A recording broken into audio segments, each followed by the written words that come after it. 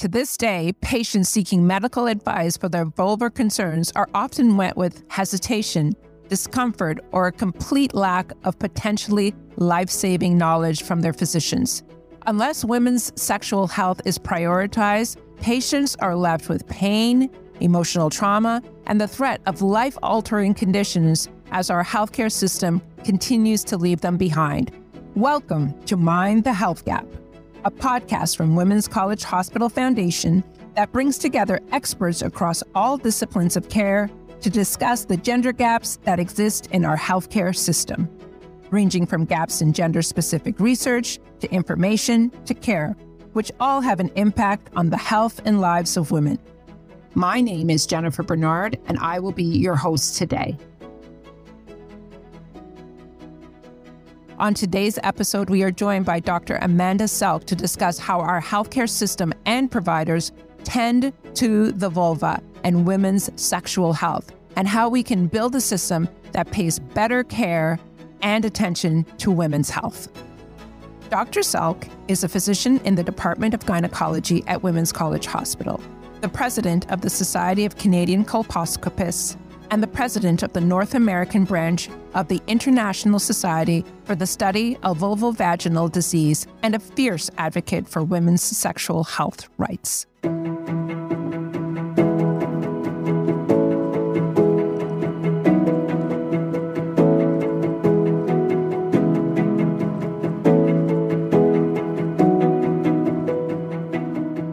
Well, hello, Dr. Selk. So thrilled to have you here with us today. We're going to go into an area that a lot of people don't talk about and is still a bit tabooed, despite the fact that 51% of the population identify as women. And you would think that we think and talk about these subjects all the time. We're talking today about vulvovaginal health.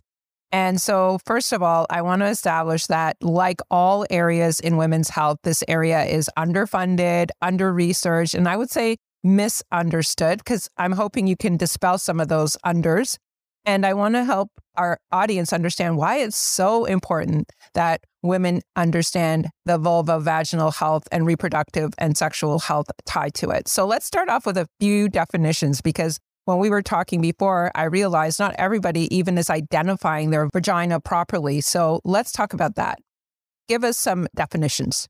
So that vulva is the outside genital skin in women, and the vagina is the inside part. Okay. And so one of the things that we found when we were looking at the research in this area is that an international study found that 79% of vulvovaginal disease experts receive training in the vulvovaginal disorders through self-teaching. Can you talk a little bit about why this area is kind of neglected, even in medical school? Yeah, it's totally true that most experts in the world are self-trained. So anyone can learn about the vulva, both doctors and patients, right? So your family doctor can be one of the top 5 complaints they see, and they can go to courses and learn, but they don't get a lot because they're trying to learn so much at once. Right. In gynecology, there's a lot of focus on surgery and learning how to deliver babies and less on clinics, even though that's most of your life. And again, there's just so much to learn. So it doesn't always take a high priority. Mm-hmm. And then in dermatology, the entire body is covered in skin, but a lot of them are uncomfortable in the genital area. So I feel that vulva sort of sits in no man's land in training, and it sort of doesn't fit into any field altogether. So gynecologists look at the vulva, but they don't learn a lot about skin problems, and then dermatologists don't look. So actually, family doctors can be one of the top people that can help if they get more comfortable learning about it. And in terms of family doctors being the first gateway, but there's also, specialists and fellowships. And from what I'm reading is that there's not a lot of uptake on that as well. So this area tends to be kind of orphaned. There aren't a lot of family doctors who are comfortable and trained. And then even if you get past the gauntlet of your family doctor, there don't seem to be a lot of people who are specialized in this area. And so tell us some of the outcomes of, women, one, not knowing about their own bodies, and 2, not having this sort of expertise around it. some of the things you said are very important, that there's long wait lists to specialists, that you might see somebody who's not comfortable and then be bounced around from place to place and really not know. So I think some of the very important things that patients can do to access care is start learning about their own bodies. So taking a look, as we said, we learn the names. Now you got to learn what you look like. Right. So I always joke half of people will be lookers and half aren't lookers. But, it's really important that you look at your face every day. You don't have to look at your vulva every day, but, we're all different. We have different hair colors, different skin types. Vulvas are all different. They come in different shapes and sizes. And, what you see online may not be what you look like. So if you get to know what you look like, then you're better able to identify if something changes, like if there's a color change, a texture change, a new lesion, something that's worrisome. The same way you would notice if you got, all of a sudden a concerning mole on your arm, right? You see it. So this way, if all of a sudden you get something, you're like, oh, I haven't seen that before. Is it changing? Is it hurting? Is it bleeding? I need to see somebody about it. And it's not something I would say most women even talk about. And I often joke on my drive-in, I always hear commercials around erectile dysfunction and all the things that you can do for that. I've never, ever heard anything said, whether, in an ad or any other space about women's, sexual health or vaginal health or their vulva. And it seems like there's this huge disparity between what men talk about in terms of their sexual health and understanding their bodies and what women feel comfortable and society feels comfortable talking about around women. Would you agree? This is 100% a cultural societal issue.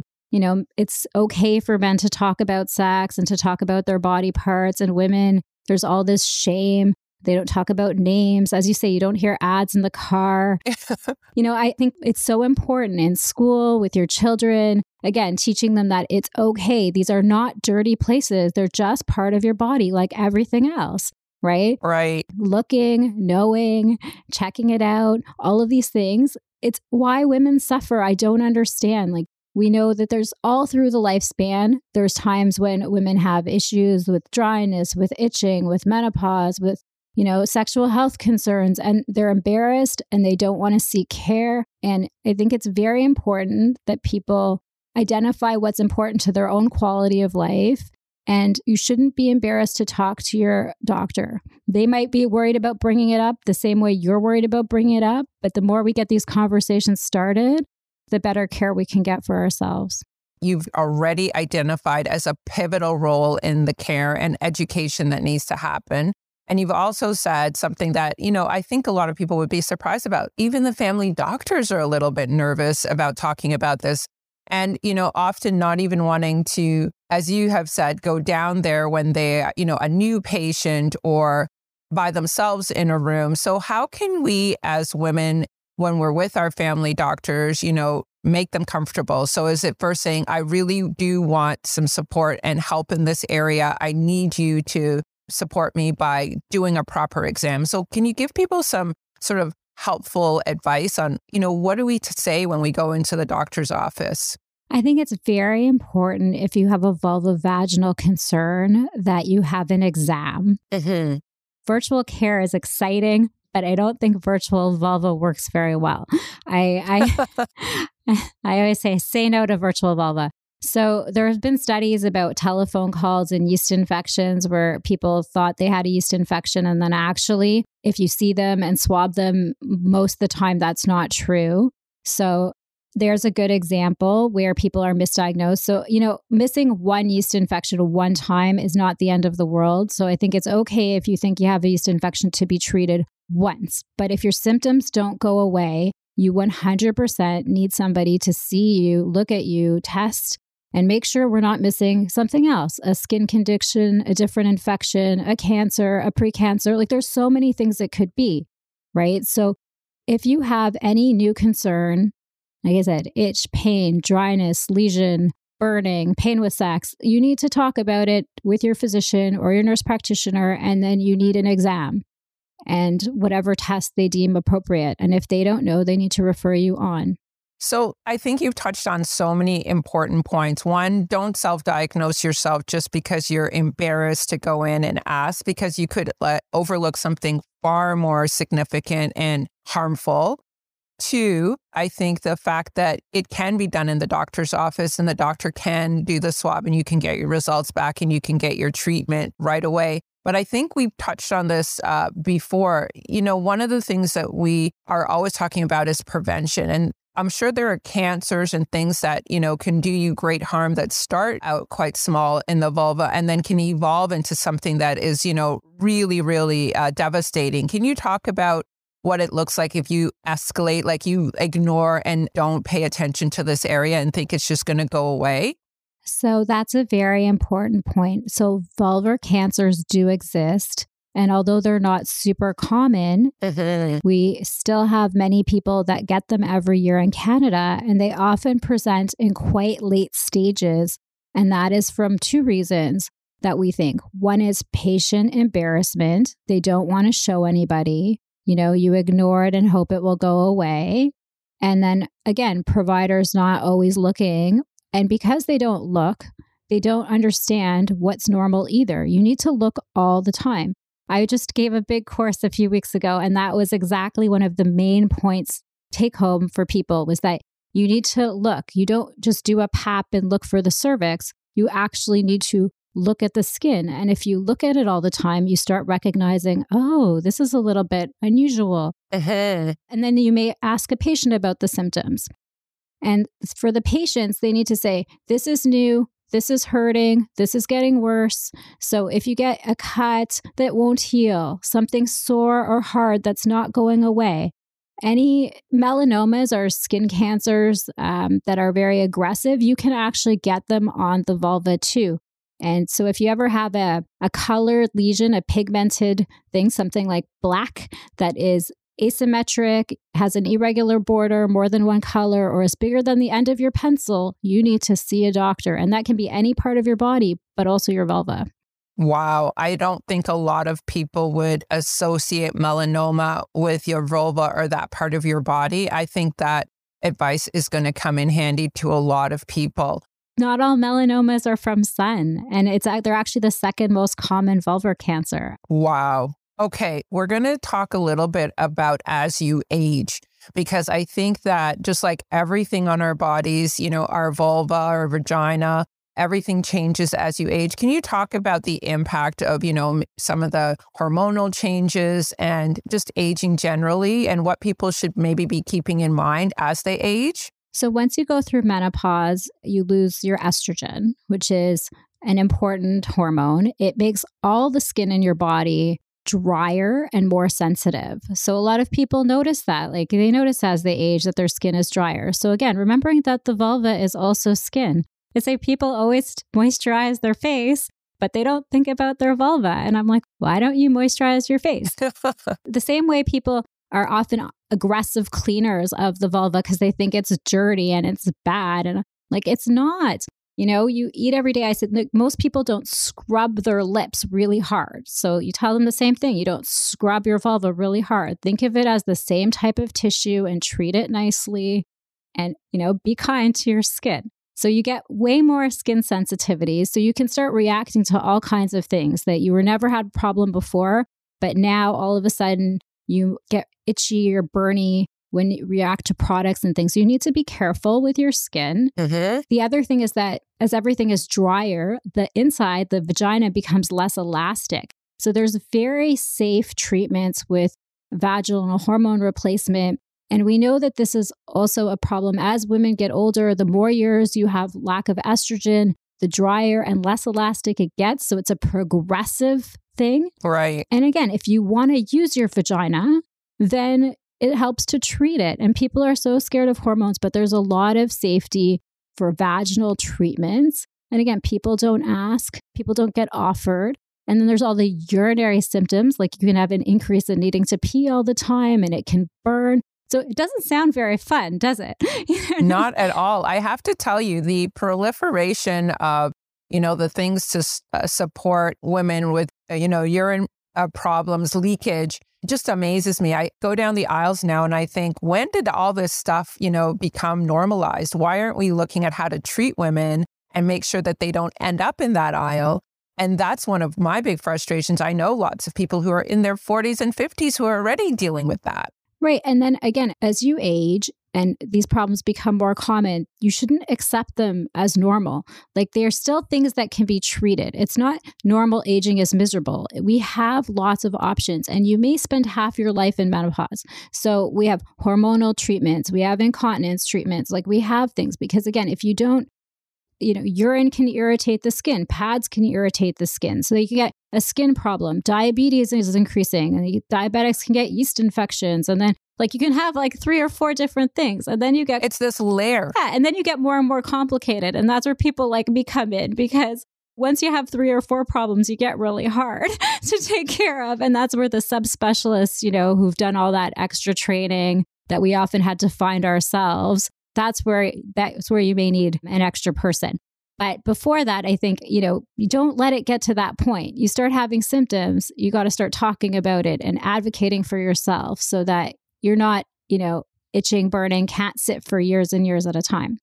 So Dr. Selk, we're all aging, and, we have to take into account even our vulva health, is impacted by aging. Can you talk a little bit about what happens as women age and what they should be aware of in terms of both what happens and, what can be done about it?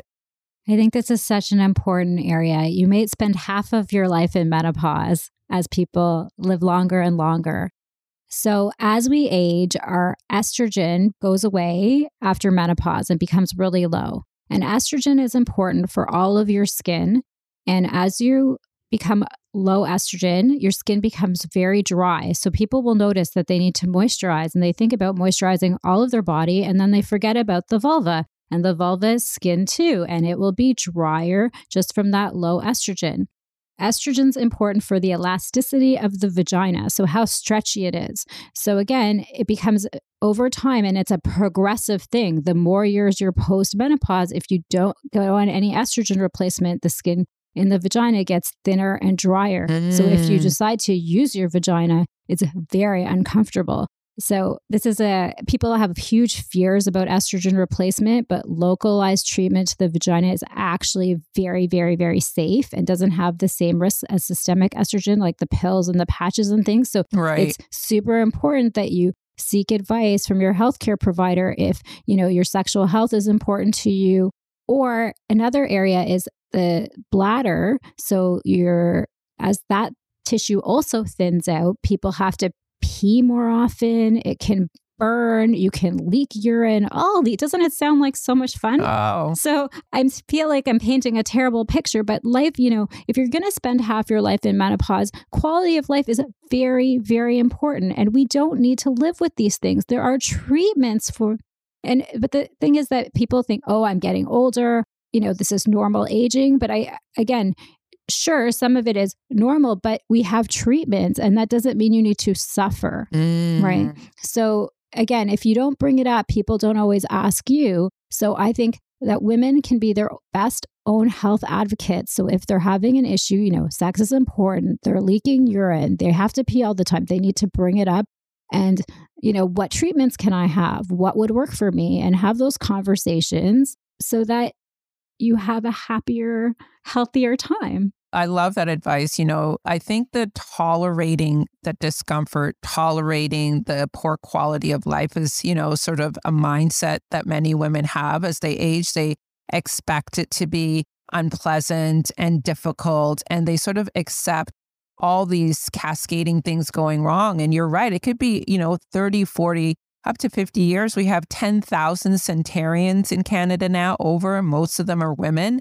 We're living into our 80s and 90s easily. And from what you're saying is, with safe hormone replacement, understanding something as simple as moisturizing, you could alleviate so much of the discomfort and really enjoy what we all hope to do is age and live well. Where can people continue this journey of getting advice? I know you're very active in educating. You do conferences. You're trying to recruit as many and train as many family docs as possible to lighten the load, as you've told me. You don't need more patients. What you need is more people to see more patients. So talk to us a little bit about some of the websites or other resources that people can go to get some more information and keep educating themselves, increase their literacy in this area. So I think there's both good and bad information on the internet and in books. So some places that I think you can find accurate, good information. So the International Society for the Study of Vulvovaginal Disease, there's a mouthful, issvd.org. So we have patient handouts there that are very good. GyneQI, gyneqi.com has patient handouts. There's a book called The Menopause Manifesto that came out a few years ago by a Canadian gynecologist, Jen Gunter, who lives in California. That's probably the best book that was all over in all the bookstores and Shoppers Drug Mart and all kinds of places. So it was easy to access. As you said, I spend a lot of time educating other clinicians, gynecologists, dermatologists, family doctors. Anybody who wants to learn can learn this. So a lot of conferences are aimed at doctors, but one way I was thinking about educating people was by audio like this. So I made an educational podcast called The Vulva Diaries that is just, again, for clinicians to be educated. But many patients tell me that they've learned so many things from it and that it's empowered them to be able to, again, advocate for their own care. So even if it wasn't designed for patients, they're short 15 minutes interviews with experts just like this. And, again, the more you know, the more you're empowered. And I think we all need to learn about ourselves so that we can have better health and better quality of life. Wow, that's fantastic. So we all need to increase our own personal literacy. We have to advocate for ourselves when we go into our doctor's office. We have to tell them they have to increase their literacy because this is something that's not just relevant to their practice, it's absolutely necessary. And I think that people have to be courageous and, as you say, look often and be kind to their vulvas so that we can have the kind of long-term health that we need and deserve. So Dr. Selk, this is a really important point. I think it comes up again and again in women's health is that, we have these like siloed times in our life that we talk about, pre-menstruation, and then there are the baby years, and then you're old. But this is actually something that we should be talking about our entire lives, the full arc of our lives. Our vulva health, encompasses from the time we're born right to the end. So talk a little bit about that piece and how we need to not just talk about things while we're pregnant or in that part of our life. Right. So I always think that women's health in general never gets the attention it deserves. Right. Like overall, when people think of women's health, a lot of it's about having a baby or breast cancer. Like there's like specific things that people identify with, but a lot of it's having your baby, sometimes period problems, but even they are also taboo things. Right. Gynae surgery has longer wait lists than other things because they're low priority. So women's health in general is often treated as a low priority. Like there's so much focus on obstetrics, like for funding, for research, for attention in the media. It's like a safe topic, like, ooh, having a baby, high risk OB, like that always gets the attention. Right. But not everybody has a baby. Exactly. And that is a very important part of life. I get it. I have kids. They're very important to me. But our genital organs are there with us from birth all the way until we die, generally, unless they've been taken out, right? So they're always there. And as I said, quality of life is so important. You can have vulvovaginal concerns in children throughout your age, anytime, anywhere. It is not fun to be itchy all the time. I have never met anybody who wants to be itchy all the time, like itch or pain. Pain if you're sitting, pain if you're having sex. Like these are huge things. The dryness, I said, affects everybody who goes through menopause. So again, not everybody has a baby, but chances are if you have a vulva and vagina, you will have a vulvovaginal health concern in your life. And you will want people to be able to help you so that you can have a better time. So important. It is so important. And unless we advocate for ourselves, like women need to stand up and get this stuff in the media. They have to become less embarrassed and they need to really put their attention towards this, not just in, the fashion magazines and everywhere else. Like we need to keep talking about these things to get the attention, funding, political will, etc., focused on women's health. I love it. We've talked a lot about the lack of funding focused in women's health. And there's even funding envelopes that are completely orphaned among women's health. So the fact that you're pointing out that it's really often siloed in some very big areas, but, not necessarily areas that affect everyone. And these kinds of activities around vulva health, vaginal health, sexual health are orphaned, both from a financial point of view and from a training point of view. So important that we advocate and we really take a look at our whole selves. Vulva, vagina, menopause, pain, sexual function, and incontinence are all very big issues for women, and they're always low priority. Thank you for sharing this time with us. So helpful. Thank you for having me. Thank you for tuning in to another episode of Mind the Health Gap. If you'd like to learn more, please check out the other episodes of Mind the Health Gap wherever you get your podcasts. Visit us at womenscollegehospitalfoundation.com and stay up to date with us on our social media platforms.